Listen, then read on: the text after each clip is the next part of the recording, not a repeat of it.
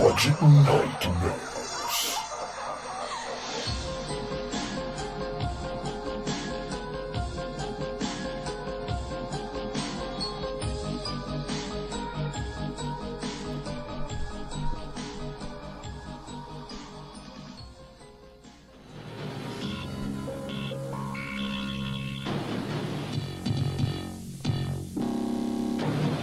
Episode 29.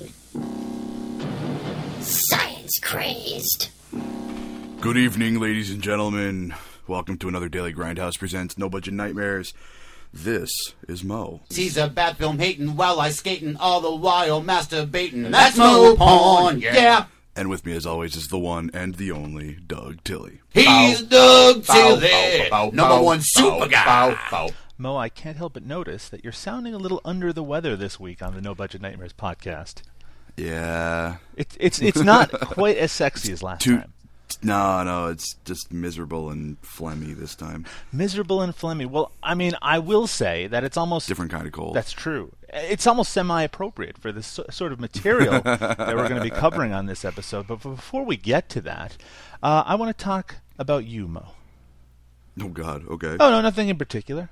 I know that you've been working on some projects lately. I thought it might be a good opportunity for you to tell people about them. Oh, well, yeah, I mean, we mentioned it in the last show, but I'm working on a kind of non-stop, and it's been taking up a ton of my time, and probably half the reason why I'm sick, but all those handshakes, you know. Yeah, handshakes. Ha, ha, ha.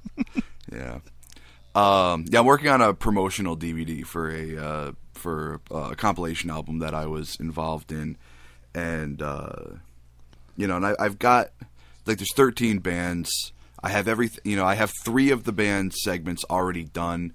I have 3 more that are kind of all the materials in the can already, and I just have to edit it.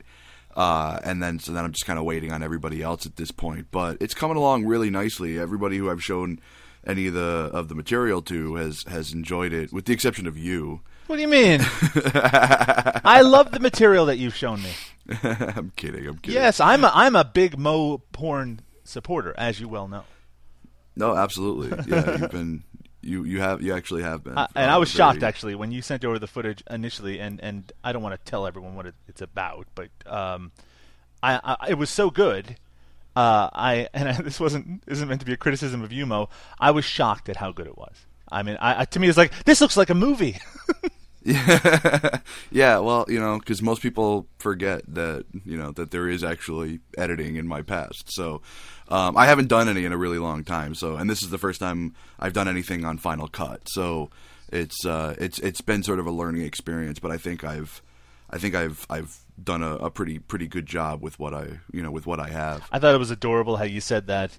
You mentioned on the last podcast, like everyone is going to listen to every podcast, and we shouldn't repeat the things that we said on the previous one. In fact, Mo, I am going to expect, and I am getting excited right now. You can hear it in my voice. I can hear it in your pants. Yes, there is excitement happening in my pants, in my voice, in my eyes that you can't see, in my nuts. Because I do think that we're going to get a few more listeners this time around, because we're covering a cult Canadian classic this week on No Budget Nightmares. Yeah. And not just a cult Canadian classic. It might be... Oh, this is going to be fun. This is one of those... I mean, I'm so excited to be talking about this. We're going to be talking about 1991's, technically, Science Crazed. Oh, Science Crazed. And this is a film that I had heard about, but was only brought to my attention semi-recently. And it is a movie that is due for a reemergence to gain the sort of cult reputation that other Canuxploitation films of this time period have belatedly gotten in the last few years. Yeah, exactly. Yeah, exactly. I mean, we've discussed Things in the past. Things.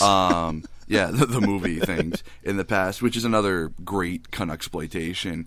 And I think Science Crazed deserves just as much, to have a re-release, to shine again in the spotlight, even for another couple of minutes. It's a pretty ridiculous movie, and I think a lot of genre fans would have a good time with it, even if it was just in the process of torturing themselves. Now, you mentioned torturing yourself, Mo. And the reason you mentioned that, I'm guessing, is because one of the defining qualities of the film Science Crazed is that it is extremely poorly made. Tedious. No, yes. Actually, I was gonna argue with you there. Then I realized, no, wait, it is. It's very tedious. It is very tedious. It's very amateurish, and really, and let's just face it here. We cover a lot of films that would be, by any definition, called bad on this show, but this film is in a different category. Such a different category. It's not that it's hard to talk about, but it's hard to describe it in a way that would differentiate it from something that's really unpleasant. Now, when I talk about unpleasant, I mean I'm talking about Hip Hop Locos, or Barely Legal Lesbian Vampires, or something like that. This isn't like that. However, it's worse than almost any film that we've watched on this show. Yeah, it's this weird sort of like, it leaves you with this weird sort of ambivalence, because it's like, like as you're watching it, it's so painful to get through. But once you're done with it, you kind of loved it. It really, it's endearing in a very strange kind of way. You know what? It kind of reminded me of Redneck County Fever in the way that all you're left with at the end are questions. It's like, I just want to know the answers to, like, why does this exist? How did it come out in this form? I mean, and when we start talking about it in detail, you'll go over these lengthy scenes which are just awe-inspiringly strange. And you just can't make heads or tails of why someone would think that someone would want to watch it. Yeah. And another thing is, I mean, this film was originally made in 1987. There's actually a few things that you can see in the film itself which demonstrate that it was made then, but wasn't released on video until 1991. So that adds more questions, right? It's like a mystery. Why did it take so long to get released?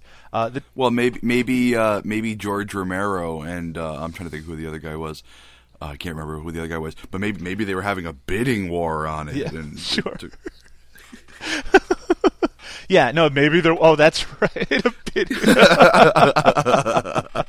That does happen. I've heard sometimes. The Summer of the Massacre.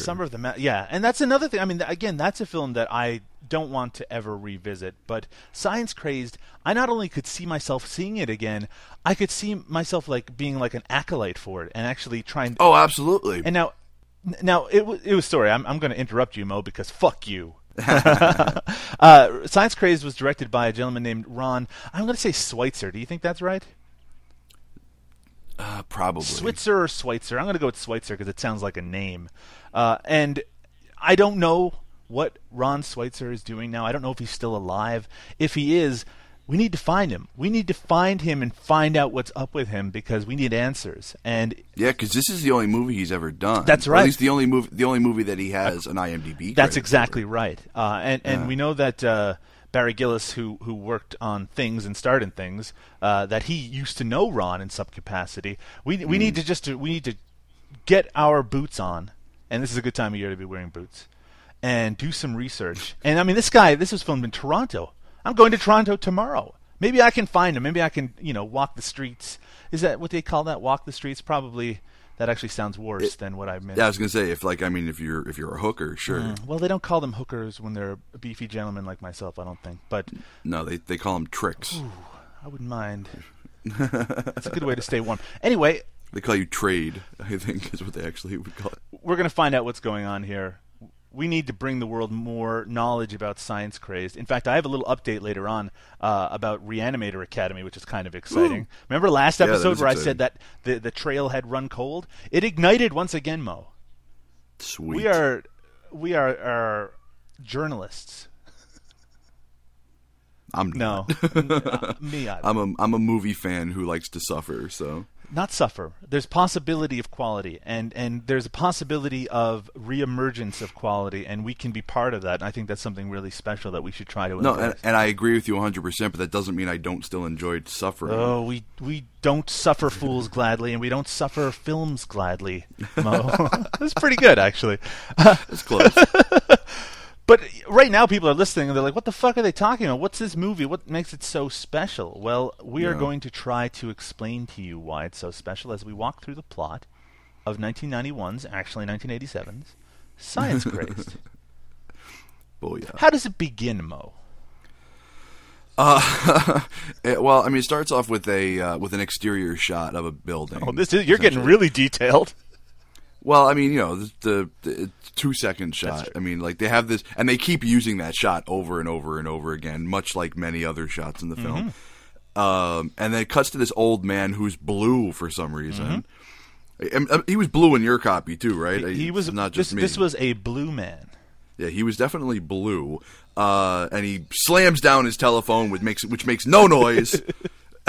And he starts talking to a man named Dr. Frank about his about the experiments that he's making and how they're no good, and that the board wants him to tender his resignation. Now, there's a few things that we notice in this opening scene immediately. Everyone is dubbed. Everyone who speaks. Everything is dubbed. Yes, that's exactly right. But I mean, you might be, used to a lot of sound effects being dubbed, but everybody is dubbed when they're speaking in this film. And, we're fans of exploitation movies, so we're very used to dubbing. But the dubbing in this film is very particular.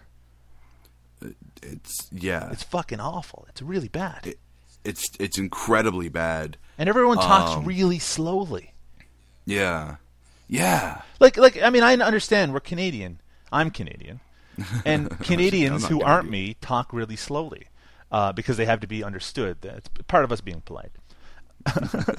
But this isn't politeness. Sorry. Sorry. See, I've already switched over. You sounded more American every day. I could pass for one of you. So this is the dubbing is awful. That's right. Time to crack it open. It sure is. And the film quality, I think it looks like it was shot on like 16 millimeter. It doesn't appear to be shot on video. The video quality on the one I was watching is kind of iffy anyway. No, it definitely seems like it was shot on some kind of film stock, because, I mean, that would actually give more credence to the reasoning why the whole entire thing is dubbed. Right. Absolutely. Because they probably filmed it without any, Mott sound. Yeah. I like to think that it was filmed with sound just incredibly incompetently. One can dream. So we have these two characters. One of them is this authority figure, and we have Dr. Frank. And at this point in the film, we probably have the sense that we know the basic gist of what the plot's going to be. You got this Dr. Frank, sort of a mad scientist type, has a very distinct voice.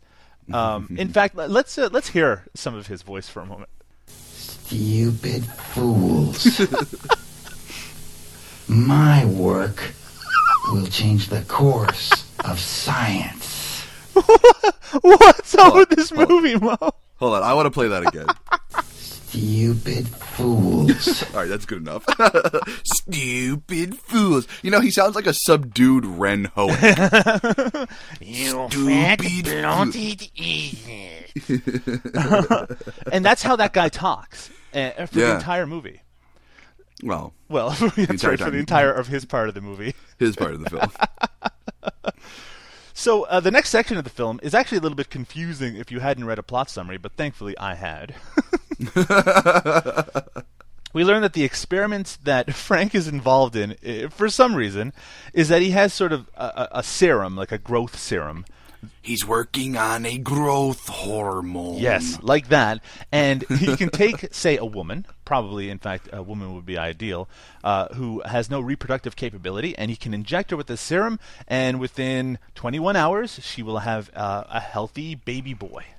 Yeah, he said within 3 hours she'll be pregnant. Within 21 hours she'll have given birth. In fact, she goes, "I hope so." And again, really badly dubbed. And he says, "I guarantee it." That's how he talks. Yeah, and and there's like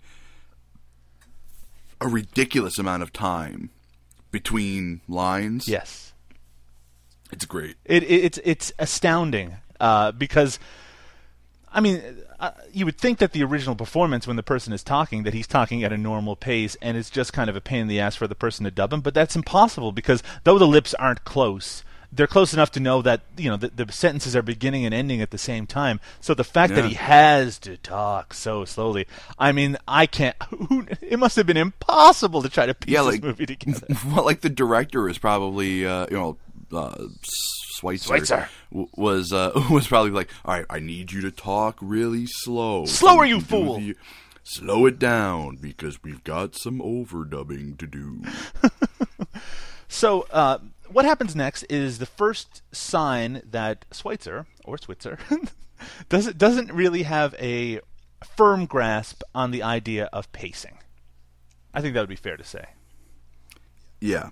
He has some pacing or editing issues because we see this woman after she's been injected. She's sort of like tied to a chair, and she starts kind of moaning.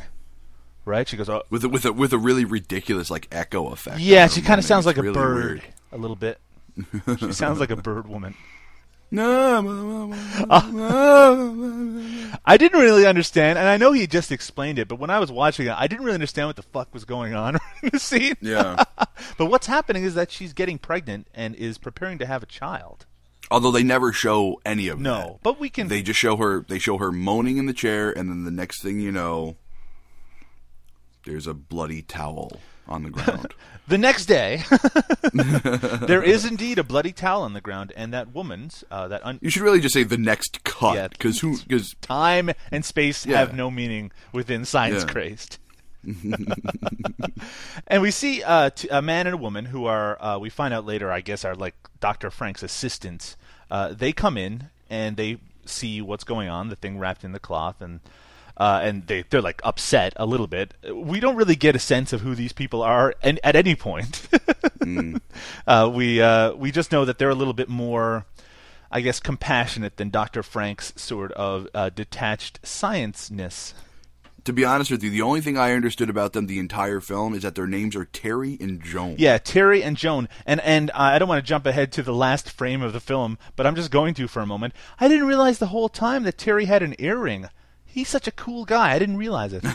I don't know. I thought that maybe. I guess They probably Dr. just shot him from this. They probably shot him from the same side the whole time. Some of the scenes are a little dark, as you may know. Well, they're oddly lit. Yes. There's a lot of what they call in the industry hard lighting. There's no. It's just all like it's like one spot lamp. And it's truly a spot lamp because it's a big Yeah. circle, right? You expect Batman to show up in it or something. Yeah. But we'll talk about that in a moment. But Dr. Frank walks onto the scene, and I guess he did not expect the woman to die in the process of this. But he does give some instructions to the two underlings. Wrap the head in gauze and don't breathe a word about this to anyone. Agreed? Let it go. Sure, Doc. Sure. I made sure to add Terry's response because it's pretty typical of how long it takes anybody to say anything in this film. But I mean, even at this point, we have no real preparation for the sort of belabored pacing that is about to come. Oh yeah, we're only like 4 or 5 minutes into the film at this point. I mean, we're not even that far in. But we'll be able to skip huge swathes of the film. Gigantic chunks. I loved, Bo, you were talking about how you took a little break on Twitter earlier today at like the 13-minute mark, and all I could think in my head was, he has no idea what's coming. Just like in just a minute, he's going to start seeing what this film can reveal to him. Yeah. At this point, like I said, I thought I had a grasp of what it was all about, right? You know, mad scientist, pregnant evil baby or something like that. And Yeah. they even do the thing which we've seen in so many no-budget movies where they start showing like posters of other much better movies. Yeah, well, I even made a note on that. I'm like, why is it that every film like this has to have a panning shot of all of the cool posters that the filmmaker owns, you know, or somebody in the film owns? It's just, I didn't take notes on what there was, but there was like Evil Dead and like, I think like one of the Slumber Party Massacres or something like I that. took a note of all the films, Mo. Oh well, of course you did. There was, I believe it was Texas Chainsaw Massacre 2. Yeah, 2. And then there was Dress to Kill, Brian De Palma. Creepshow 2, Evil Dead 2, and I believe Nightmare on Elm Street, the original poster, was on there as well. And I guess this is either Joan or Terry's apartment. I'd like to hope it's Terry's. They're worried about Dr. Frank and perhaps Dr. Frank's mental state, and they decide that what they're going to do is call him in quotation marks. Who's him? McCoy? McCoy. Now, who is McCoy?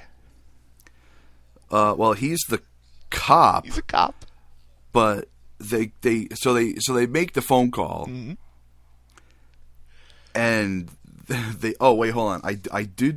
I wanted to take note of the breathing. You know, because we get a shot of someone, you know, like lying strapped to like a bed or something, and they're just breathing. We get 5 straight minutes of this. Still with me? Yeah, I was waiting for you to play it. Oh, okay. Yeah.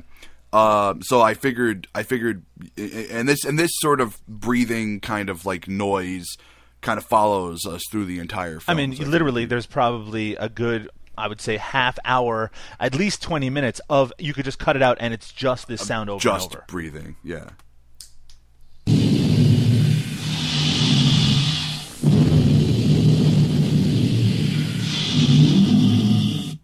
Yeah. No, that's not Mo. Just- That's the creature. That's the creature. So Most of the shots for the rest of this film will just have that as background noise. Yeah, and in varying degrees. You know, sometimes it's a little more monstery, sometimes it's just breathing, but it's just constant. It's constant, and it's painful. You know, like almost as painful as the second half of Birdemic with the bird squawking noises the whole time. It starts to be almost like this. I mean, it really does make you feel something very strange, like you're not watching a movie as much as it is some sort of like scientific experiment on you, because it's just constant and it's so overwhelmingly repetitive. I mean, it is comparable to the Suburban Sasquatch noise as well, just because of how often you hear it. But that's way more enjoyable. Yes, it is. It's important to note, just for later, that the creature, by the way, which has now grown immediately into a full-grown man, is known as the Fiend. The Fiend. It's a fiend. So I'm going to take over what actually happened right now in talking to McCoy, because No, I want to talk about I'm this. talking about it. No, I want to talk about it. It's hilarious. All right, I'll let you talk about it, and then I'll put some footnotes in. Yes. So we get this sort of like, you know, we get this exterior shot of a video store called the Video Pit, and there's a couple of people inside. You know, they're looking at VHS boxes, and there's a sort of a ridiculous gentleman behind the counter, and Terry and Joan decide they're going to call, as we said, him. They pick up the phone and dial. Now you hear them pick up the phone, you hear them dial. And then the guy behind the counter just picks the phone up. There's no ringing.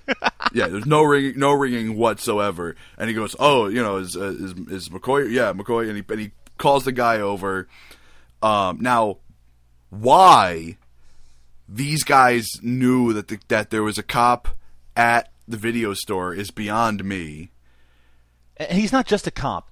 He's a particularly terrible cop. He is pretty bad. A, he doesn't look like a police officer.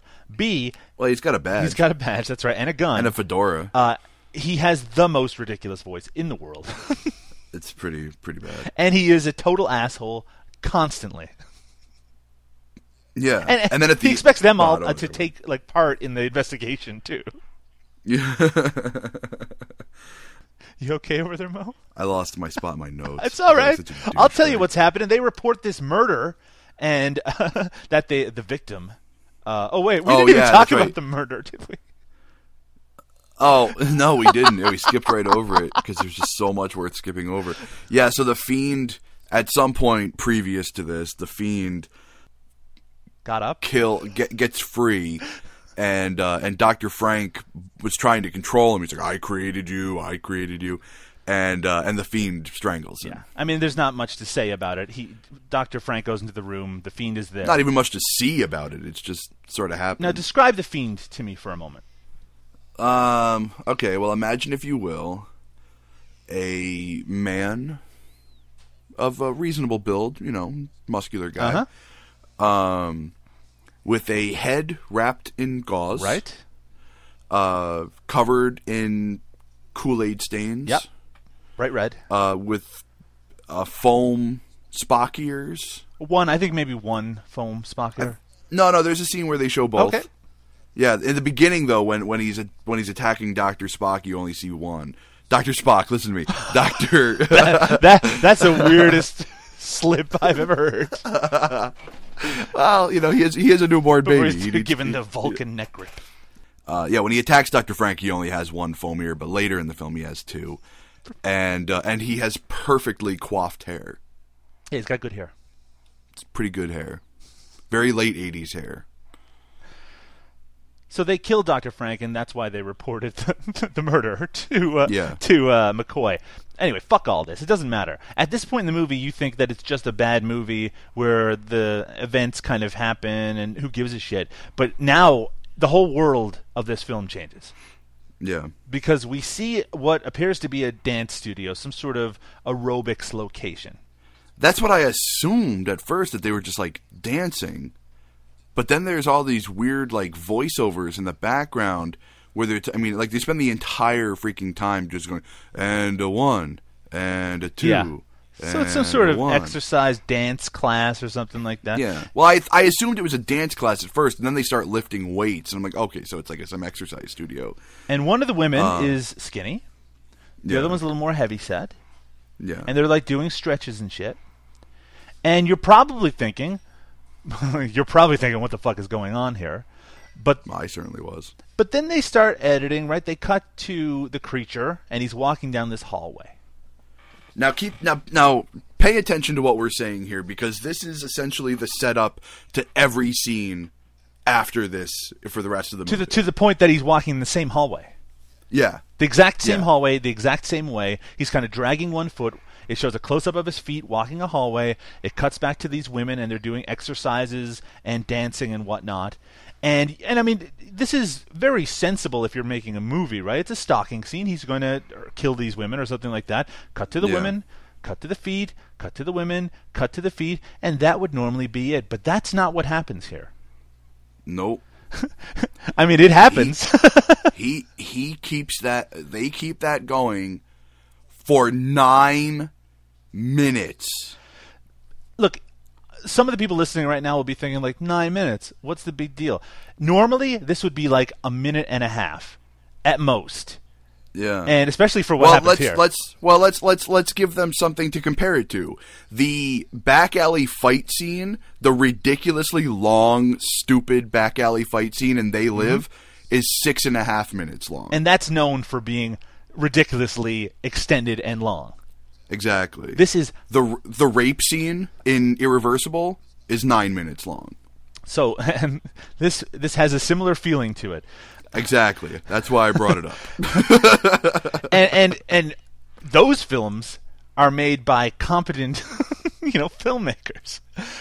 This is just shots Really of women like exercising, endless.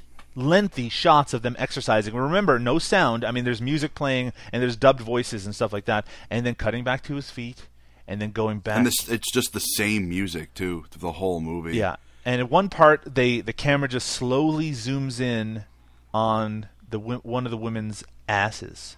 Yeah, the thinner woman's ass. And at that point, I was like, and maybe you can correct me on this, Mo, because I don't know anything about women, as I've made clear very many times before. Me no talk too good either. When I think about that ass, I just can't talk right. Do you think that Mr. Schweitzer meant for this scene to be erotic? Like the idea of watching these women. I mean, I was pleased, I suppose, that they didn't make some jokes about the fact that one of them is heavyset. But are we supposed to be feeling sexy because these women are exercising in front of us? Here's what I think happened. I think this was originally just supposed to be a dancing scene, and I think they went back and turned it into an exercise scene because some idiot probably said, well, one of the chicks is heavier, maybe she could be there like trying to lose weight, so they dubbed in a lot of vocals, not vocals, listen to me, too much music on the brain lately. They dubbed in some overdub talking, where it clearly sounds like one of them is saying, well, let's try to lose some of that weight. But they say it again and again. I mean, this is 9 Yeah. minutes. It's just the same shit again and again. Yeah. It is so strange. And another weird thing about this scene, because by the way, the fiend eventually does reach them, but they're in a locker room at that point. And that's a build up to some weird shit too. Yeah, it's really weird because they're never shown together. The creature is never shown actually touching any of them or in the same shot as any of them. Yeah. It's like this person had like footage from like a music video shoot or something, and it was like, maybe I can work this into my science-crazed horror movie. Yeah, it's like the only reason why it seems to fit is because when they show the locker room scene, the chubbier girl has like a sort of a terrified look on her face. The other one, not so much. The other one is completely indifferent. But the other one is exactly how everybody else in the film is. Yeah, people don't react scared of him at all. Yeah, everybody's completely indifferent to this guy with gauze on his head, covered in quote-unquote blood. Another sort of reoccurring theme of the entire film is that nobody, with the exception of one person, nobody runs away. Yeah, and it's especially in just a little bit, and we'll talk about it, it gets ridiculous at how they just stand there while he's like throttling someone for like 4 minutes straight. Yeah. It's also weird how this attack happens. He doesn't touch them, so when the attack is supposed to happen, it just shows that hallway that he was walking from a whole bunch of different angles, all in a row, and with some attack noises in the background. Yeah. And then it shows them dead, and they look like they just laid down on like a bench or something. Yeah. Like there's barely even like any blood. I think like one of the women has like a trickle coming out of her mouth, but I think the other one's completely untouched. She must have died of fright. She went from being not scared at all to be horrifyingly terrified. And then now there'll be a series of these scenes of murders, and they're intercut with these brief scenes of exposition. We get one of those now where McCoy is talking with the two assistants and a third woman who is unidentified in any way. And they're kind of talking about Dr. Frank and the fact that he created what was essentially a synthetic man. Well, I like how and McCoy has this great line, or like he's talking with Terry, and I guess Terry pokes him. And he pokes him with a pencil, and he's like, McCoy's like, or was it McCoy? It's McCoy with the Terry? pencil, because McCoy's being an asshole. Yeah. And he's like, don't poke me with that pencil. That damn pencil. That damn pencil. And I mean, this is where we get a really strong sense of McCoy's ridiculous dubbed voice, where he sounds like Clint Eastwood if he'd smoked too many cigarettes, and he's going, somebody wasted Frank, and it wasn't no baby. Weren't no baby. Ridiculous. In fact, we get a sense. They're speaking in a very melodramatic way about Dr. Frank's creation, and we got a little bit of that. Looks like Frank's growth serum worked. But instead of creating a man, he's created a monster. A fiend. It's Rorschach there telling us the name of the creature. Superb deduction, McCoy. I think she's being sarcastic. But she's being sarcastic. Completely sarcastic. A lot of these scenes, by the way, end with characters just staring off into the distance, and it goes like 3 extra beats too long. Yeah. Just people staring. It's so unnerving to watch. But at the same time, just incredible. We learn, by the way, and this is such a bizarre... Look, I live in Canada, and I live close to where this actually has been filmed. McCoy says that since it's the weekend, none of the police are going to be on duty until Monday. Is that true? Is that true in Toronto? That on the weekend? Maybe in 1987. Back where I grew up, it probably was true. But because there's no police available in the entire city of Toronto, the 3 of them are going to have to hunt this fiend by themselves. There's a really great quote next where he's like, the question is, what's next? And there's this ridiculously long pause, and then somebody else goes, we find him and stop him. We got an audio clip from this scene too, eh? Are you saying the three of us are going to hunt this fiend? I love the pauses. You bet. Now, when he's saying "you bet," he has his gun drawn, pointed, touching Terry's nose. Yeah, it's like up Terry's nose. I mean, he's threatening him for no reason at all. You bet. This movie is not meant to be a comedy. I mean, there's suggestions that some of it is supposed to be humorous, but there's just no way. I mean, everything is played totally straight except for these dubbed voices. Yeah. Except for like the fact that scene took place in a video store earlier, but there's no hint at at the fact that that's supposed to be comical. This is not. It is. If you call it a horror comedy, you are really stretching things. Yeah. And I'm talking to you, Mode. If you call it that, I'll come at you. Come at me, bro. So that woman that they were having the conversation with, who was not identified in any way, she's just sort of sitting at home in the dark. And this is the best, second best example of what you were saying earlier about that hard lighting. Yeah. Because she's sitting there and she's lit by this big circle of a spotlight. Yeah. I mean, it's cheaper than dressing a set, I suppose. Well, it's like, and then I have so many questions about this scene too. Absolutely. Because it just doesn't make any sense. So it starts off and she's like reading, right? Yep.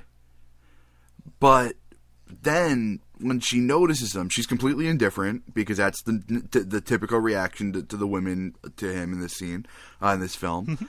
And then she kind of goes over to him and she starts sort of like touching him, like rubbing his chest. Yeah, like rubbing him. And I think she touches like his face too. So it's like, wait, so is she like blind? Oh, and maybe that's why she was sitting in the dark, you think? Yeah, I don't know, but she was reading. Yeah, she was reading. There's no way that she is supposed to be blind. I think the idea, confusing. And it does not come across at all, is that she had a strong relationship with Dr. Frank. To her, this is his creation, and she thinks it's this beautiful thing, I suppose. But when she starts touching the creature, the fiend, I mean, it's in a very sort of sexual and erotic way. I mean, she's rubbing his chest and putting her hands up his shirt and stuff like that. And by the way, this just goes on forever.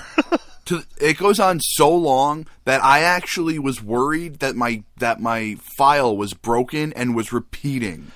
Like, I legitimately thought that I was watching the same scene over and over again in a loop because, like, it just seemed like I was. And then finally something else happened, and I'm like, wow. I mean, the idea that anyone would have put that together, like edited that together and thought, okay, I guess that's done. A scene that literally could be like 4 seconds long ends up being like 6 or 7 minutes of people just standing in the dark, touching each other with his breathing noises over it. Yeah. It is fucking ridiculous. And I love that it exists, but it's so strange. Yeah. It's very weird. And we get what is essentially the first on-screen violence of the film. She tries to say that she professes to be his friend. She goes, I'm your friend, and he picks her up in a big bear hug. And cracks her spine. Cracks her spine over and over again somehow. Yeah, which is really funny. And the whole time her legs are, kicking and not really sure how that's supposed to work with a broken spine. It But sounds like someone like breaking a chair is the sound of her spine. It does. Yeah, it's really ridiculous. Like somebody has like giant dowels and just, We could rank like top 10 strangest moments in this film, and there'd be like all these ties for number 2. That aerobic scene is that aerobic scene is number 1. Nothing's getting past that. But there are lots of contenders, and he kills her, by the way, and he picks her up in his arms in that classic monster pose, and then he just walks out, and we never really hear from her again because she's dead, and we never find out who she was or what she was all about. Who cares? I don't think her name is mentioned once Now, in the entire no, film. absolutely not. And Yeah. we had that aerobic scene, which was the strangest scene in the film. But in terms of most incomprehensible, that's coming up right now. Yep. There's this woman. I'm just gonna set the stage Please do. because this is gonna be hard to describe. There's a woman, and she appears to be like talking, but we don't hear anything because there's no voice. So she's just talking, and we see the Fiend walking through the same hall as before. Yeah. And just like before, it's cutting from her while the camera spins around her. Again, no noise, just music. Then it cuts to Yeah. the creature and his breathing. And I thought my movie was broken Yeah. on this scene. And it just, I mean, I have it written down in my notes. Is this some kind of joke? Because it just repeats. It's just like before. It just endlessly repeats to this woman. She's talking, but no sound. Back to the creature. It would almost be artistic if it wasn't so fucking horribly made. Yeah. We don't know who she is. We never get an Yeah. indication. No. There's no telling who she is. There's no any of that. Yeah, she just stands there and she's talking, but no, you can't hear anything. Eventually, the Fiend shows up and strangles her. She doesn't try to run away. No, When she sees just him, stares she at doesn't him. show any fear or anything like that. She just stares. He comes over. He chokes her to death. Yeah. What does it represent, Mo? Ennui. Maybe. I think the Fiend. I think the Fiend is supposed to represent our inability to come to terms with our own immortality. Maybe. I think you're thinking too much. You got to do something while these scenes just keep going and going. Jesus Christ! Is there any scene in this film that's less than like 7 minutes long? How long is the movie as a whole, Mo? It's an hour and 22 minutes. Yeah, so it's like 82 minutes long, Yeah. and probably I would say half of that, maybe a little more, is just complete nonsense filler. It's faff. There's so much faff in this movie. It's not even I mean, this funny. is a short film that has been lengthened not by adding scenes, but by just making the scenes that were there longer and longer. Yeah.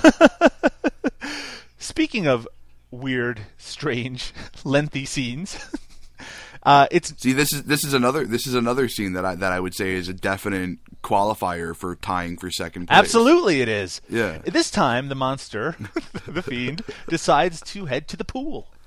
One of those 1987 pools that we enjoy so much, and it's a co-ed, so we see men and women frolicking in a particularly clean and healthy way. Yeah. There's nothing really dirty or sexual about it. They're just kind of like, playing and swimming and splashing and just having fun. There's a woman reading Time magazine as she relaxes by the pool. Yep. Did you remember she turns a page, and for some reason there's a naked woman on the next page?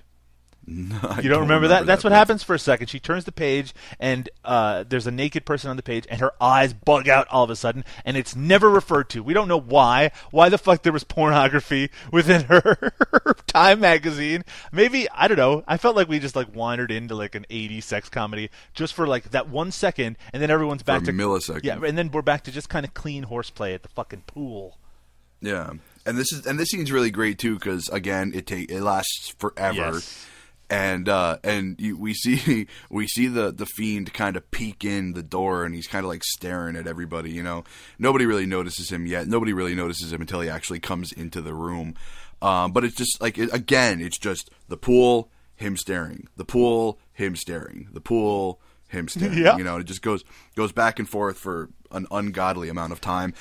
This scene does occasionally have some dubbed over dialogue, but it's just the most random, people saying hello, that sort of thing in the background. Yeah, you had asked me to grab a clip of somebody saying hi, but I just couldn't really hear anything good enough to grab anything. To me, it just sounded a lot like the lobby conversation sound effect that I have in GarageBand. That's exactly what I was going to say, where you have a Yeah. kind of background chatter that you use as sort of kind of the lowest level of sound effect in the background. Yeah, and that's all it sounded like to me. But yeah, so he eventually comes out and jumps into the pool. Well, and starts jumps. He walks into the pool. Yeah, he falls into the pool and starts attacking one of the women on there. And everybody, and of course, yet again, same reaction from all the women. It's the women who just sit and stare, you know. And meanwhile, the Fiend is like beating up this woman and like drowning her and all this shit. And finally, this one guy kind of takes it on himself to come over. Of course, the woman's long dead by this point. Oh yes, you know. And he comes over and he kind of yells, You dirty son of a bitch. You motherfucker. You son of a bitch. I'll kill you. I'll kill you. I'll kill you.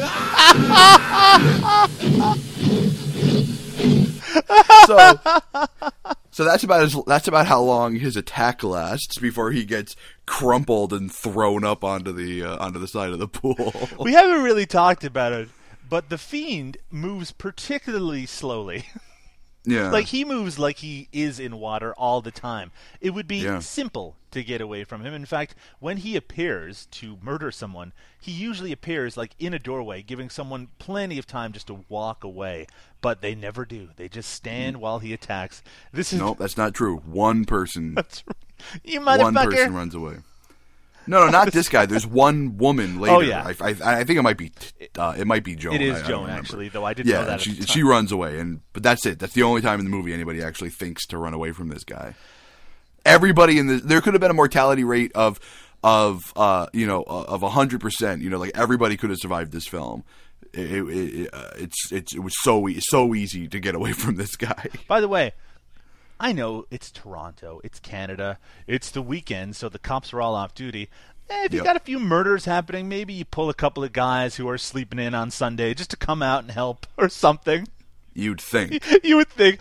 This scene doesn't end, by the way. It just suddenly, it is no longer the attack. It is now the McCoy and Terry doing some investigative work and talking to people. Yeah. This is hilarious too, because again, everyone is dubbed. So it's like, what did he look like? 6 feet? Well, I love how everything they do is in like increments of 15 minutes. Yeah. They're like, let's split up and meet back in 15 minutes. No. You know, and then later they're like, yeah, we'll wait 15 minutes and then we'll go search again. And of course, it doesn't. That doesn't even make any sense because that never leads into something later on where they like reconnect or something. They just appear randomly in random places. Like, is this pool supposed to be in the same building as all the rest of the stuff happening? I guess. Because later on it shows the outside of the building, the original, I guess, medical building or wherever the fuck they work, and it's all supposed to be taking. Like, why are these people there in the pool? Why is there a pool? Yeah. Why is there an aerobic studio? I don't know. So they do split up for no reason, for no good reason, certainly, because why would they? And then it cuts to McCoy just sort of sitting and pointing his gun at nothing. I guess he's never really used one as a police officer before. And like loading it and polishing it. Yeah, he starts cleaning his gun. And then we see, as you mentioned before, it's just Joan, and she's walking through that one hallway that we've seen so many times before. Yeah, and then we got this, and then we have the shot of Joan walking, the Fiend shuffling. Yeah. Joan walking, the Fiend shuffling, and it just cuts back and forth and back and forth. Classic Schweitzer. Yeah, classic Schweitzer. And then we got this hallway. Let's make a movie. And then Joan finds the dead body of the quote unquote blind woman from before. Is that what you refer to her? Even though there's no indication that she was blind, and we actively saw her reading. Yep, she's going to be the blind woman. She's the quote unquote blind woman. No reason for her corpse to be out in the hallway, by the way.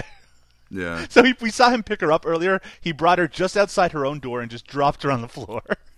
It's effective. It's a great way to have those bodies found. He chases after her. And I mean, yeah, and she actually runs. Yeah, she runs, and she doesn't even need to run. She could just walk, and she would have easily outran him. Yep. And she runs right into Terry. He gives a reassuring, "Easy, baby, easy." Like the Fiend's like going like manic in the hallway. He's just going nuts. What's great is that once she runs into Terry and he tries to calm her down, we get a first-person shot just for a moment, and the breathing is in the background, so we know that it's the Fiend. And it opens like a doorway into a stairwell, and then it shows him in the hall again. So it doesn't make any sense. It's so fucked up. I mean, what is going on? And then we see McCoy show up in the same hallway. Yeah. And he sees the creature, even though they were supposed to have been. Remember, they were separated and searching different parts of the building. McCoy arrives. He sees the creature. He draws his gun, You get gunshot noises. They don't even try to make it look like he's actually shooting a gun. Yeah. And the creature, the fiend, dodges the bullets. Now this isn't the Amazing. Matrix. He just moves his head so the bullet doesn't hit him. Ridiculous. There's no bullet hole in the background. There's a bullet sound. He moves his head so he doesn't get shot, and then he moves as fast as the creature moves in the entire movie by just kind of running past McCoy. There's a director telling them to make this happen. It's like, now point the gun. Okay, no, okay. Dodge the bullet. All right, so he's going to shoot you. Dodge it. Now you're really angry. You're really angry because he was shooting at you. You could attack him, but don't. No, don't. Just run past him. Yeah, so then we get the scene where McCoy is sort of confronted by Joan and Terry for losing the fiend. They're upset at the fact that he got past him. That he got past him. And then they decide to wait 15 minutes and start looking again. Because might as well let him get as far away as possible. Who knows what other weird things this building might have. Then there's a weird sort of moment where McCoy and Terry get kind of close. Like, it really looks like they're just, like, really about to kiss. Mm-hmm. You know? And they stare at each other. It's really odd and uncomfortable. Yeah. They should have kissed. So meanwhile, while they're waiting 15 minutes, the fiend finds another woman and kills her. We're just gonna say that. That's what happens. No, I mean, we know what happens, but I'm just saying, it's just, like, ridiculous. Like, all right, they waited just so he can go kill someone else. Yeah, like they're waiting. Meanwhile, he's murdering again. This murder is another contender for the second most odd thing to happen in the film. The victims in this case are two goth girls. Yeah. You don't really find out that there's a second one in the room at first. It's another dark room with just a spotlight. I mean, what? One of them, this goth girl is there, so I guess she's working late at the lab or something. Sure. She looks like Susie Sue. And he chokes her. And this is where the editing is so fucked up, because they keep cutting back to this close-up of her head while he's choking her. But the close-up was not taken while anyone's hand was around her neck.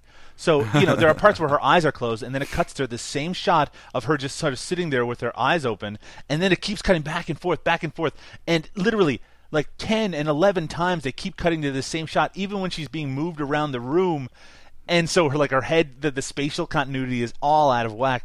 It is fucked. Yeah.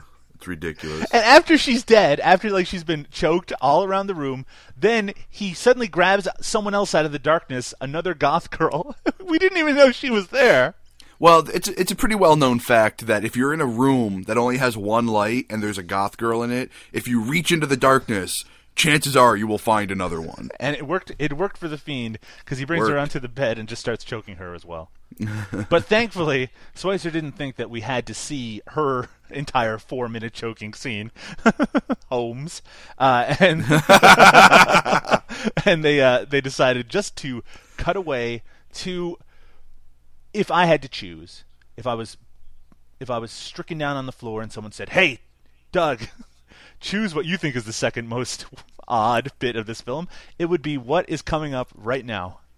I got to tell you, I'm kind of on board with you on this one. I think so maybe we should say all those other scenes are a good tie for third. Right. I think this one probably wins second at the very least. I'll play the clip. There's no real. There's got to be one piece of setup, which is that there's a woman at a desk. It cuts to a woman we've never seen before. She's sitting at a desk, and this is what she says. I suggest nerve gas tests be conducted in the following countries: France. I love how long she takes to get. I mean, how long does it take to write France? This is still the pause. Yeah, I'm still in the pause here. Canada. C A.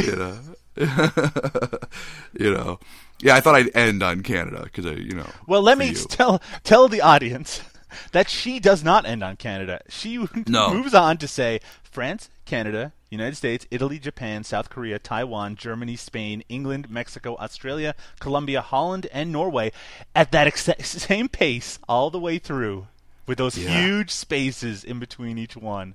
That one scene added 6 extra minutes to the film. Let us not forget that she started by saying, I suggest nerve gas tests. Like, what the fuck is going on? Yeah. And the creature is stalking her, of course. Eventually, as she starts going through this list, they start cutting to him, of course, shambling through a hallway again. And he arrives, and does she look scared? No, she looks a little bit more amused than scared in this case. Yeah.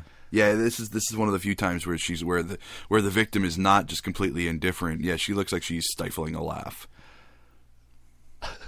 Because, Spock ears and all. Can you imagine what they were thinking when they were filming this? Like a list of countries. So here's what I want you to do.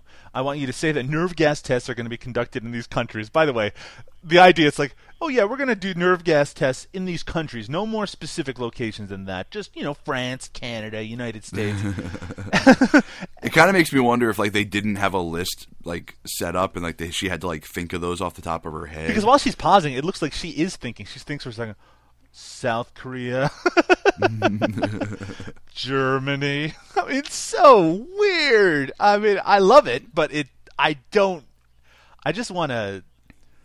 I want to give Ron Schweitzer I just want to give him a big hug and say thank you for forcing me to witness whatever you wanted. I mean, whatever you thought was a good idea here. It wasn't. It was a terrible idea, but thank you for doing it because your madness. It's not entertaining. It's just strange. Yeah, it's one of those things. I mean, I remember when we recorded the very first episode for Hip Hop Locos, one of the questions you had asked me was, what do you get out of this film? And I had answered, well, you get a story, and I think Science Crazed is almost the exact same thing. Now, granted, obtaining that story was a much more pleasant experience, but it's still the same sort of idea. You get this story that you can say, I watched the most ridiculous fucking movie ever. This is the kind of movie, unlike Hip Hop Locos, where you might sit someone down and be like, you got to see this because it is. This is the kind of movie where you want to sit down 40-something people and say, watch this. I mean, there's talk of possible screenings of this coming up, and the idea of 100 or 200 people maybe sitting down and watching this at once, and all seeing a lot of them seeing it for the first time, and the reaction to say that 9-minute scene. I mean, I would love. The best thing would be to get it in front of people who had no idea what they were about to see and maybe are not very tolerant of these kind of films and just watch how many people walk out in the first half hour because there's just, I wouldn't be able to blame them because everything after that is just as fucked up and incomprehensible. I love it. I mean, this is it for me, man. I think I might retire after this one. It was a good run. We didn't get to 30 episodes. This movie, by the way, it's cut into little pieces that could be rearranged in all sorts of different ways. After this scene where the woman, she gets choked, I think we mentioned that, the woman at the desk saying all the countries. We didn't, but she does. She gets choked because that's what happens to everybody, pretty much. Then, suddenly, the creature is outside the door, or he opens the door, and inside this room are Joan and Terry and McCoy. They're in this pitch black room, basically. And they're just sort of sitting together for some reason. Just lots of staring. And they just stare at the creature who's there in the door. And they stare at him for a really uncomfortable amount of time before one of them says, "We have company." Yeah, it's the Fiend. It's right there. Yeah, so McCoy goes to reach for his gun, and the Fiend tears his mask off. We finally get, the reveal of the Fiend. He's got sort of a Quasimodo type face thing going on. He looks like kind of a cross between Toxie and Quasimodo. But it's just his face. It's not like the rest of his face. Yeah, so he's got an ugly face. Terrifying. Yeah, I was going to say, I've had one for 33 years. Wah, wah. But McCoy, he ain't having any of that. He is going to... I think he's a little embarrassed about his failure before. So the creature backs out of the room. I don't know why. And McCoy follows him out, and he has his gun. And that's when the creature pulls off the bandages. And McCoy is going to arrest the creature. In fact, that's exactly what he voices. He pulls out his handcuffs. And what does he say? You're under arrest. Watch the cuffs. He said something right after that, too. He goes, "You ugly son of a bitch." Yeah. Oh, man. Watch the cuffs. But, of course, that doesn't work. The monster slams because McCoy. McCoy, who's clearly the worst police officer in the history of police officers. I mean, he is entirely incompetent, except for a gruff voice. Yeah. He certainly sounds like a cop on the edge. But, he goes to cuff him, and, he brings his entire body into the fiend's wrist to attach the cuff, and the fiend, nails him, hits him in the back of the head. I mean, obviously this creature is supposed to be a lot more powerful than him. Let's make something really clear, by the way, Mo. We are now down to the final 10 minutes of the movie. Those scenes that we were talking about before, like those murder scenes, each one of those were 10 minutes long. They're so long. So we're almost at the end of the movie right now. That we're at the end of the film, yeah. So, McCoy is presumably dead. I say presumably for a reason that you'll know in about a second. And the monster runs away, or shuffles away. Under arrest. And the creature runs away to an underground parking garage, a different location. He doesn't just run away. He elopes. Yeah, he kind of shuffles away again, Quasimodo-like. Yeah. And Joan and Terry, who should be very afraid of what has been happening and seem to want to get away, this would be a good opportunity for them to do so, but they don't. They follow the creature into the parking garage. Yeah. And, I mean, for no reason in particular, the creature starts, of course, attempting to kill them, and they're terrified again. They'll say things like, "He'll kill us!" Yeah, you shouldn't have followed him down there. Yeah, and they're all kind of shuffling around a car. We've heard a couple of jokes from people on message boards and things, and over on our Facebook group, about how the electronic music here is sort of dubsteppy, and it really is. It's the electronic music in the background, which just repeats again and again. It's actually kind of modern sounding, but it's also just horrible. Yeah, it's so repetitive. Is this the music that Ashley wanted me to throw in the? I think so at the beginning. As the outro. Well, tough. TUF. Tough titties. That should be the podcast name. Tough Titties Podcast. Titties. Welcome to the Tough Titties Podcast. You want something? Tough titties. The end. The end.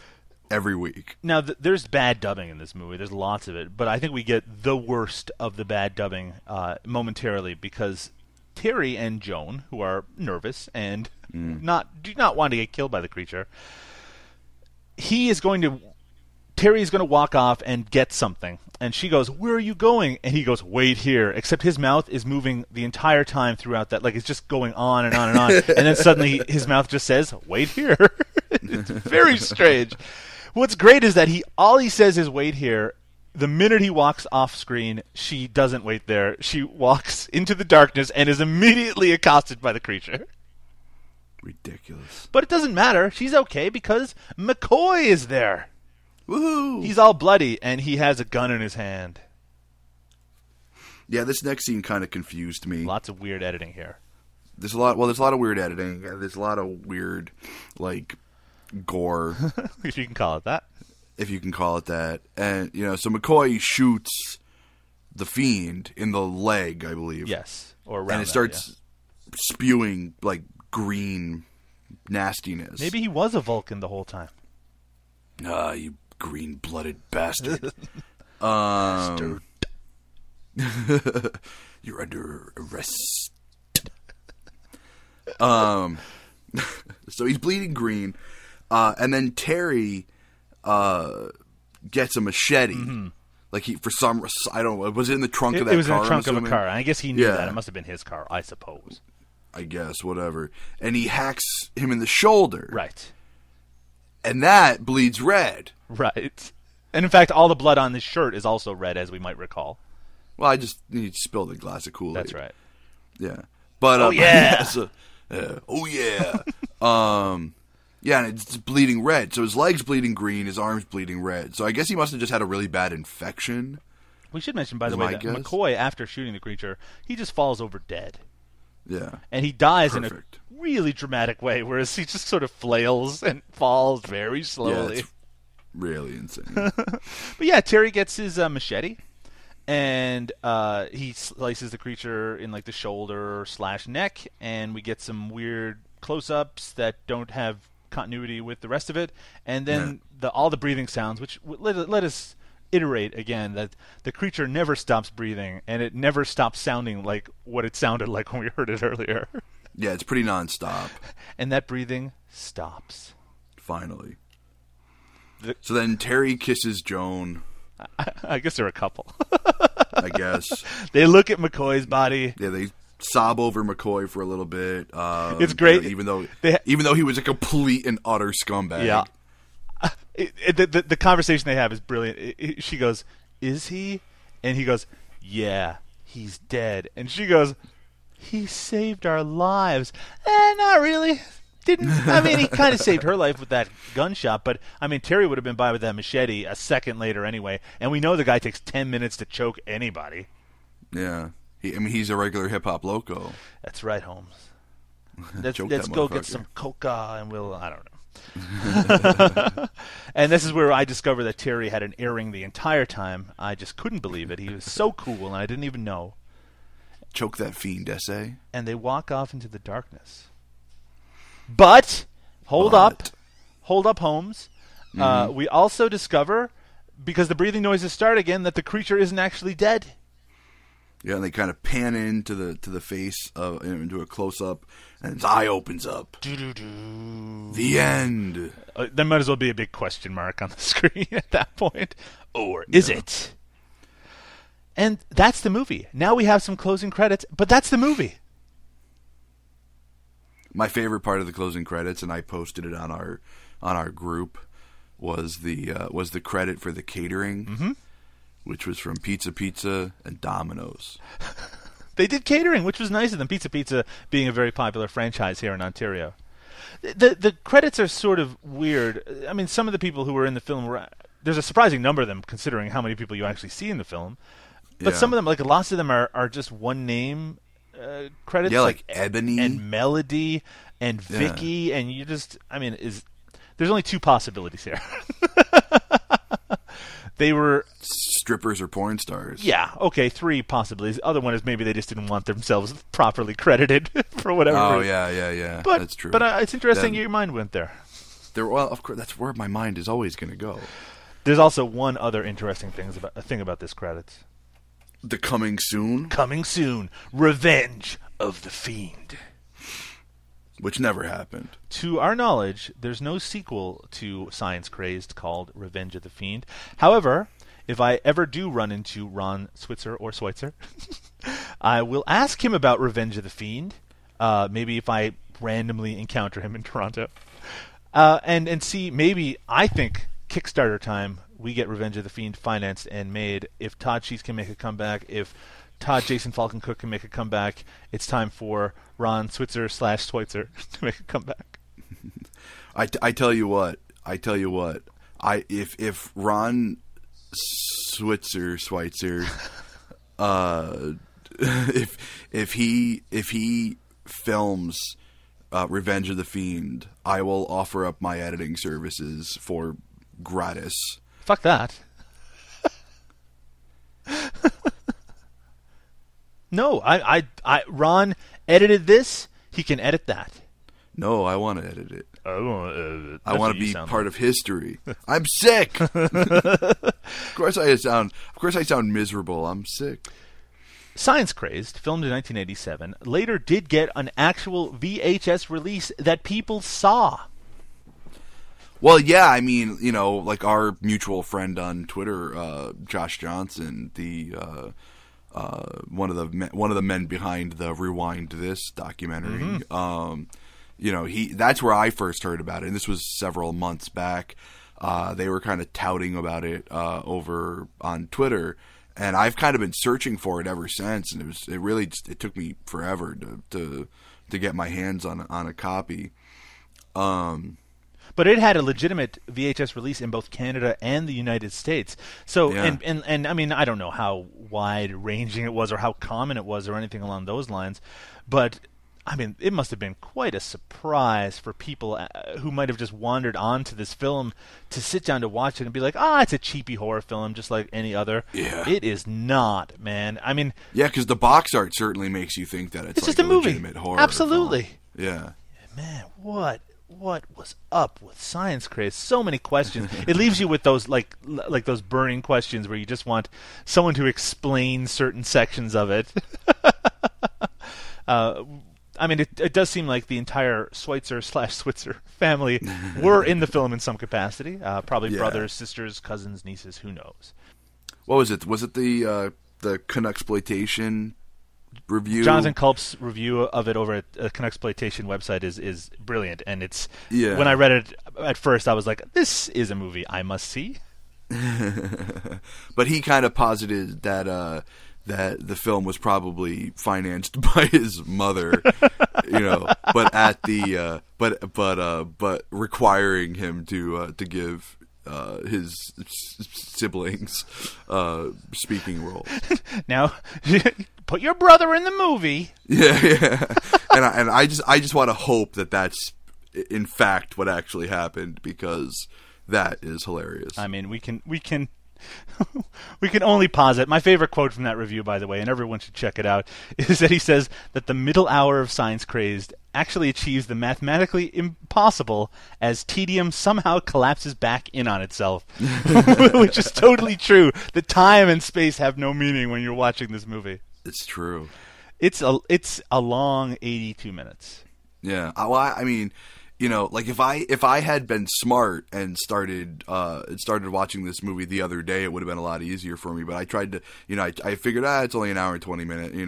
I should be able to bang it out in an afternoon. And I had about a half an hour to spare before we started recording, because it just took me all afternoon to finish this thing. I watched it in segments, which is exactly how you should experience. How you should, yeah. I mean, for what we're doing. Yes. Watch it in segments. If you don't have to take notes and you don't have to find audio clips and all that jazz, yeah, sure, you could watch it in one go pretty easily.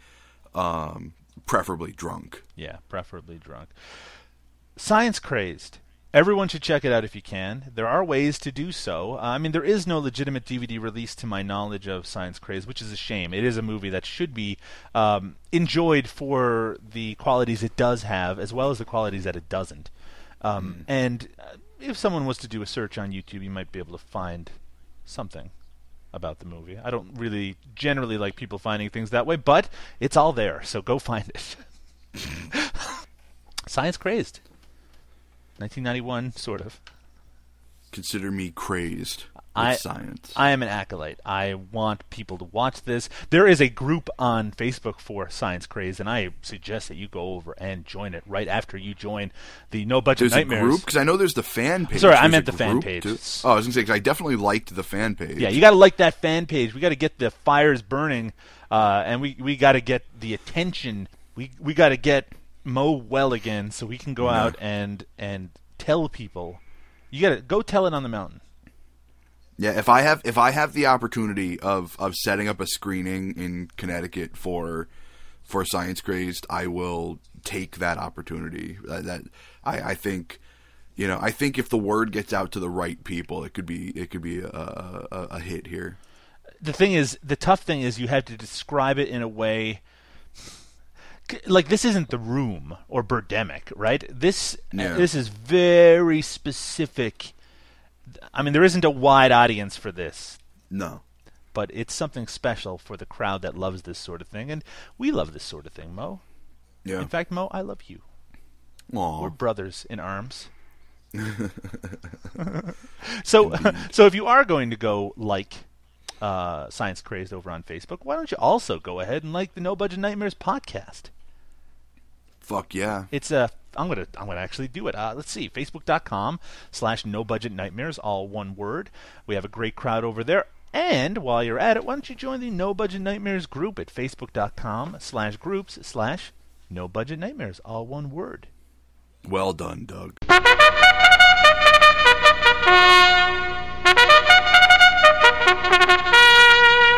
That's a special update noise. You could dub in some horns or something if you wanted. Some might recall that a few episodes ago we covered a film called Reanimator Academy. Do you remember, Mo? Oh, yeah, I remember. It's a very odd film, and like Science Crazed, it left us with a few questions. And we mentioned at the time that we had reached out to try to find some of the answers to those questions, and to some extent, we didn't. But to a much greater extent, now, we did. The last episode we mentioned that the trail had run cold, but as trails have wont to do, they burst into flames once again, and some information did spread our way thanks to the wonderful Benton Jennings. That's at Benton Jennings over on Twitter, who was in the film, as some of you might recall. In fact, we praised his performance as the best thing in the film, and Absolutely. Now he's the best thing in our day-to-day lives because he gave some very brief answers on his Twitter feed. 140 characters or less. Not much you can say. Really, I only wanted one major piece of information, which is who directed the film. I did suggest on that episode, some of you might recall, that it was from the same director as Redneck County Fever, which was Matt Dunn. It wasn't. You have it confirmed that it was not done. Ben says that he's sworn to secrecy for life who actually directed it. In fact, he comically responds that Judith Priest did. As we remember, Judith was credited, but that was obviously some sort of terrible pseudonym. He also confirms, by the way, one of the things that we had a bit of a question about, that the slapping sounds when he gets slapped in the face in the movie, that they were supposed to dub in. They were supposed to dub in, but they just never did, which is why those scenes are so strange. But one interesting thing, by the way, about that is that I never asked him about the slapping, which suggests that he either listened to part of the podcast or I think it was only ever mentioned on the podcast. So, Benton, answer more questions. Please, actually. I mean, again, he was the best part of that movie. He's actually a professional actor who's continuing to work. Why don't you go follow him over at Benton Jennings, Benton Jennings, and force him nicely to answer more questions about Reanimator Academy. Do it. Do it.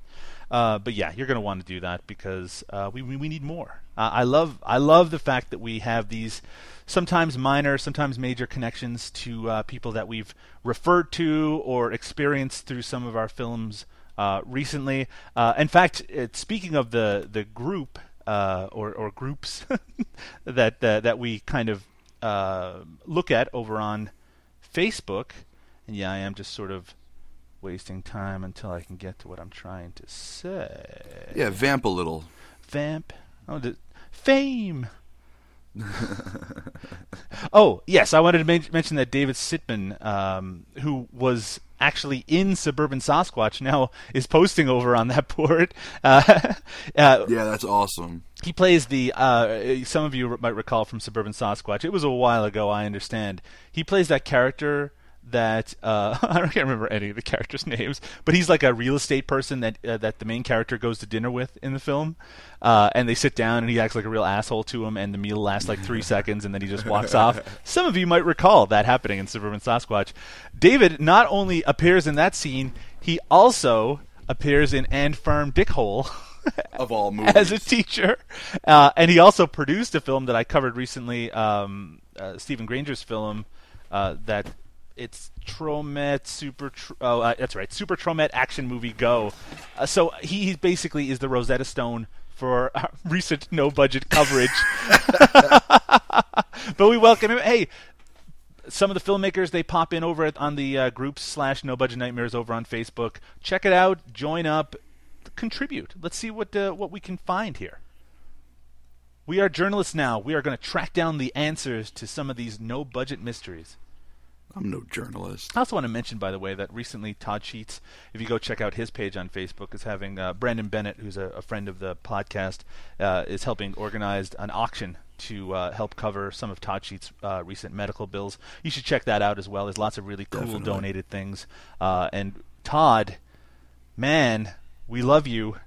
We're glad you're better. We're glad that you're making another movie. We put some information about that up over on the group as well. I mean, they're actually doing casting calls right now on the Todd Sheets fan group over on Facebook. there's some cool stuff happening in Todd Sheets land. It just makes me want to revisit Nightmare Asylum. Well, revisit another, any essentially anything else of his. Mo, that brings up a very important question that I want to ask you right this very second. Sure. In the grand scheme of the films that we have covered here on the No Budget Nightmares podcast, in terms of quality, Hip Hop Locos, nothing's really going to take that out of the number one spot, not for a while. I don't know. It would take a monumental level of shit to top Hip Hop Locos. Where does Science Crazed fit in the grand scheme? Well, that's a weird and sort of tough question. I mean, I'm going to say as far as how poorly made the film is, it's number 2 for me. Sure. I don't really see any of the other films being more poorly made. However, the problem with that is that Science Crazed is way more endearing than a lot of the other shittier movies. So it's kind of a tough call as to where to put it. I'm still going to say number 2 for now, but I'm going to say number 2 with an asterisk. It does deserve an asterisk because, like I was saying before, I would gladly watch Science Crazed again with a group of people. Absolutely. But I see myself seeing it again in the future, which is something that I would I'll never watch Barely Legal Lesbian Vampires again. I probably will never watch The Summer of the Massacre again. Terror Tunes. I mean, there are movies that I just have no real interest in ever revisiting for a variety of reasons. But this one, if you do rank these things in terms of your kind of positive or negative feelings towards them, I have nothing but negative feelings towards Hip Hop Locos, but I can say with some sincerity that I have a lot of curiosity and interest and positive feelings towards Science Crazed.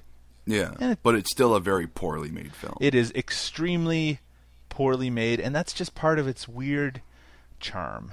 Yeah. If you can call it that. Mo, I did cover a moment ago our Facebook pages, but there are other ways to keep up on the goings-on of... I mean, since you have a lot of shit going on recently, I bet people are going to want to keep up on the progress of that project that you're working on and your other projects, especially with the new year coming along. How can they follow you? For me, I mean, obviously they can follow me on Twitter. I'm at Drunk on VHS.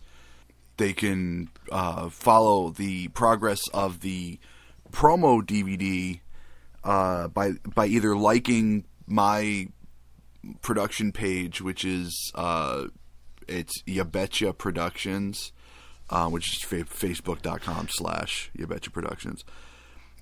They could also do a search on Facebook for It Came From Connecticut Volume 1, spell out Connecticut. That's the fan page for the comp itself. You're such a social media guru, Mo.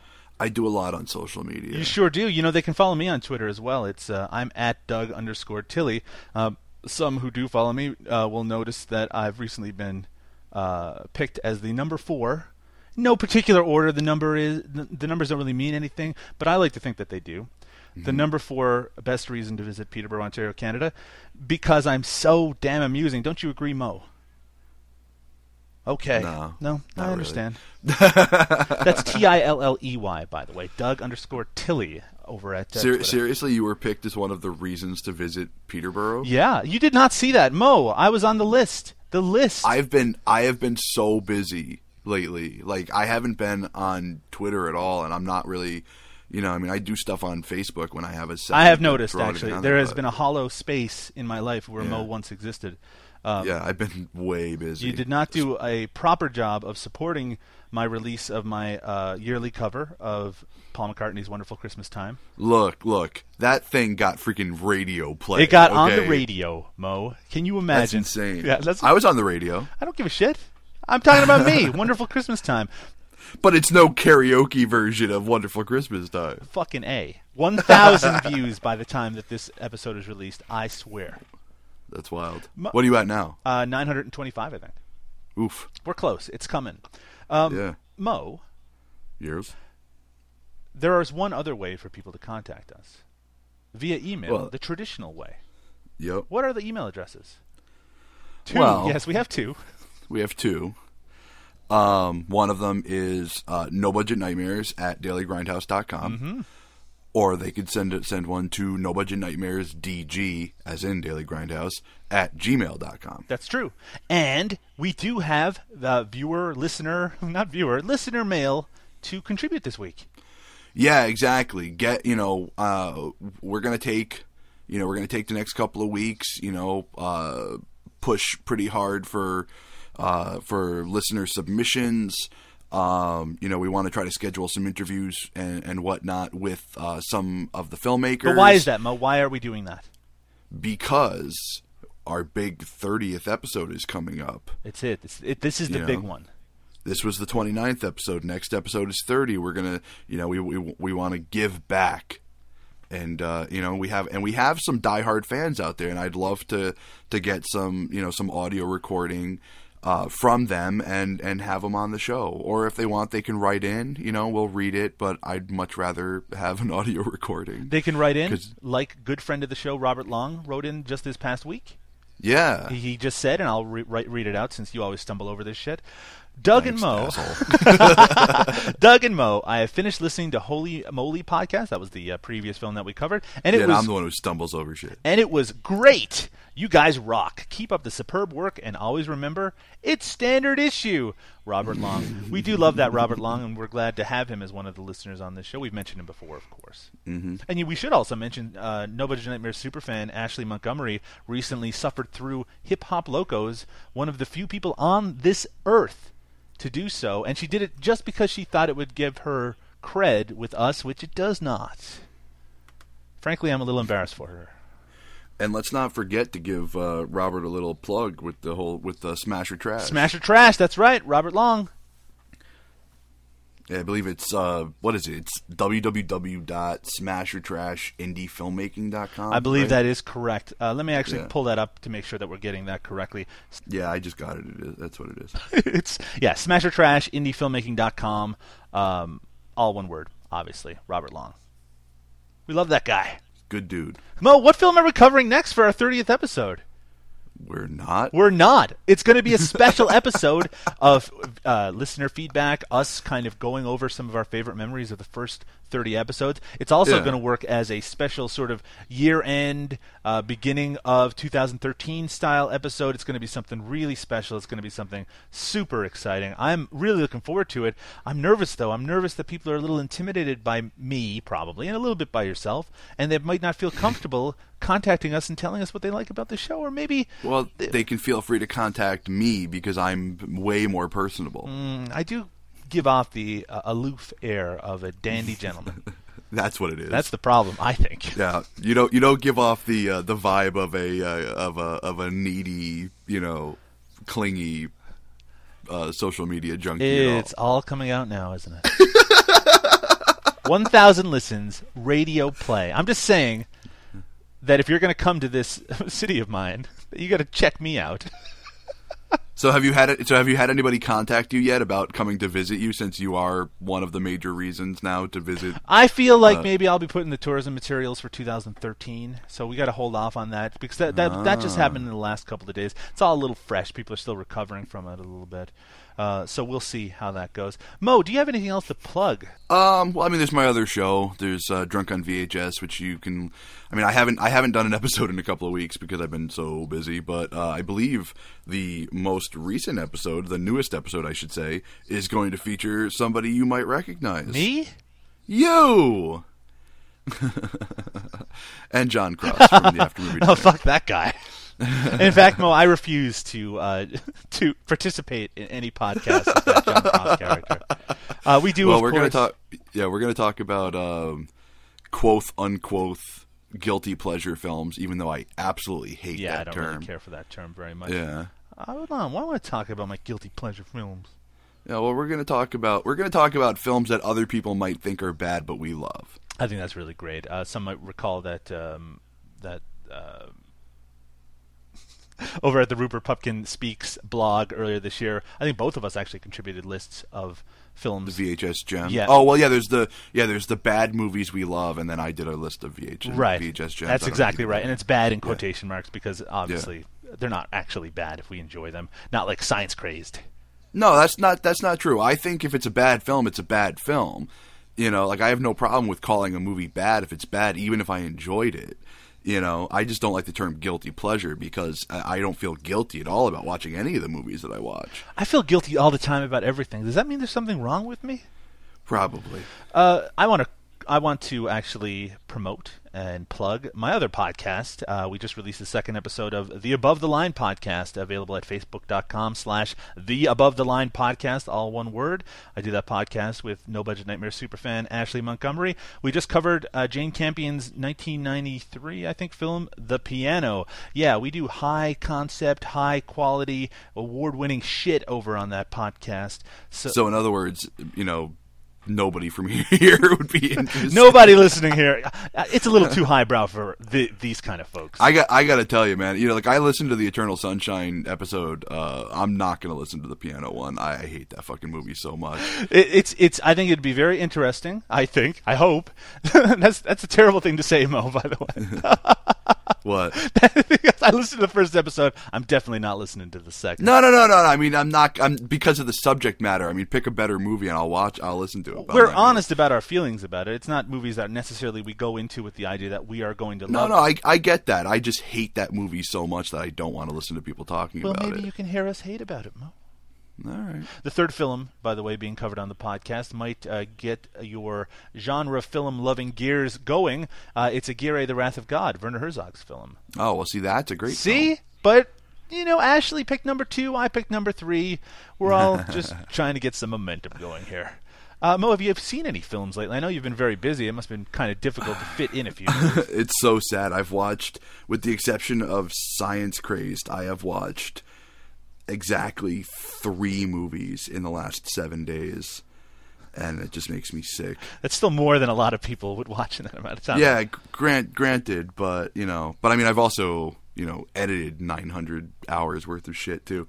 But yeah, so let's see. The last thing I watched was Images in a Convent. Oh, that classic nunsploitation film. Gotta love a little dirty nuns, and I certainly do. Yeah, it's one of my favorite subgenres. I finally got a chance to watch Looper. Oh, what did you think? Loved it. Oh, it's great, isn't it? Absolutely loved it. I thought JGL doing his Bruce Willis impression was adorable. I think you calling him JGL is pretty adorable. I know. I'm like a little girl. Ooh, JGL. And then before that, I watched Idiocracy again. Oh, that's interesting. You watched Idiocracy, and I just watched Extract recently by Mike Judge. Yeah. You got the better of that. Oh, without a doubt, yeah. Speaking of disappointed, I also recently watched the documentary Craigslist Joe, which is on Netflix, about a Joe. I think he's one of the producers or worked on the Hangover movies in some capacity. And he decided he's going to live entirely off of Craigslist for an entire month, just through the charity of others.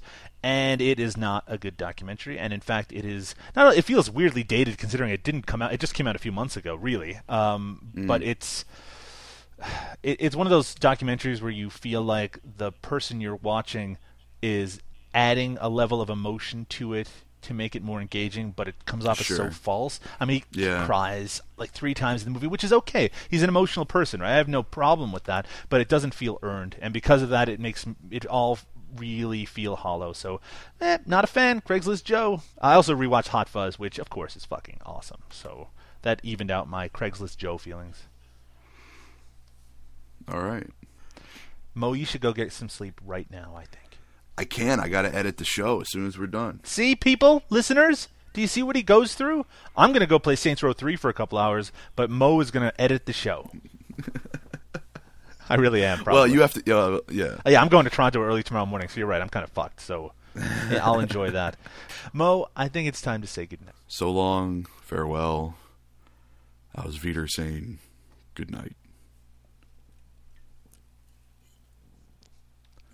And scene. And scene.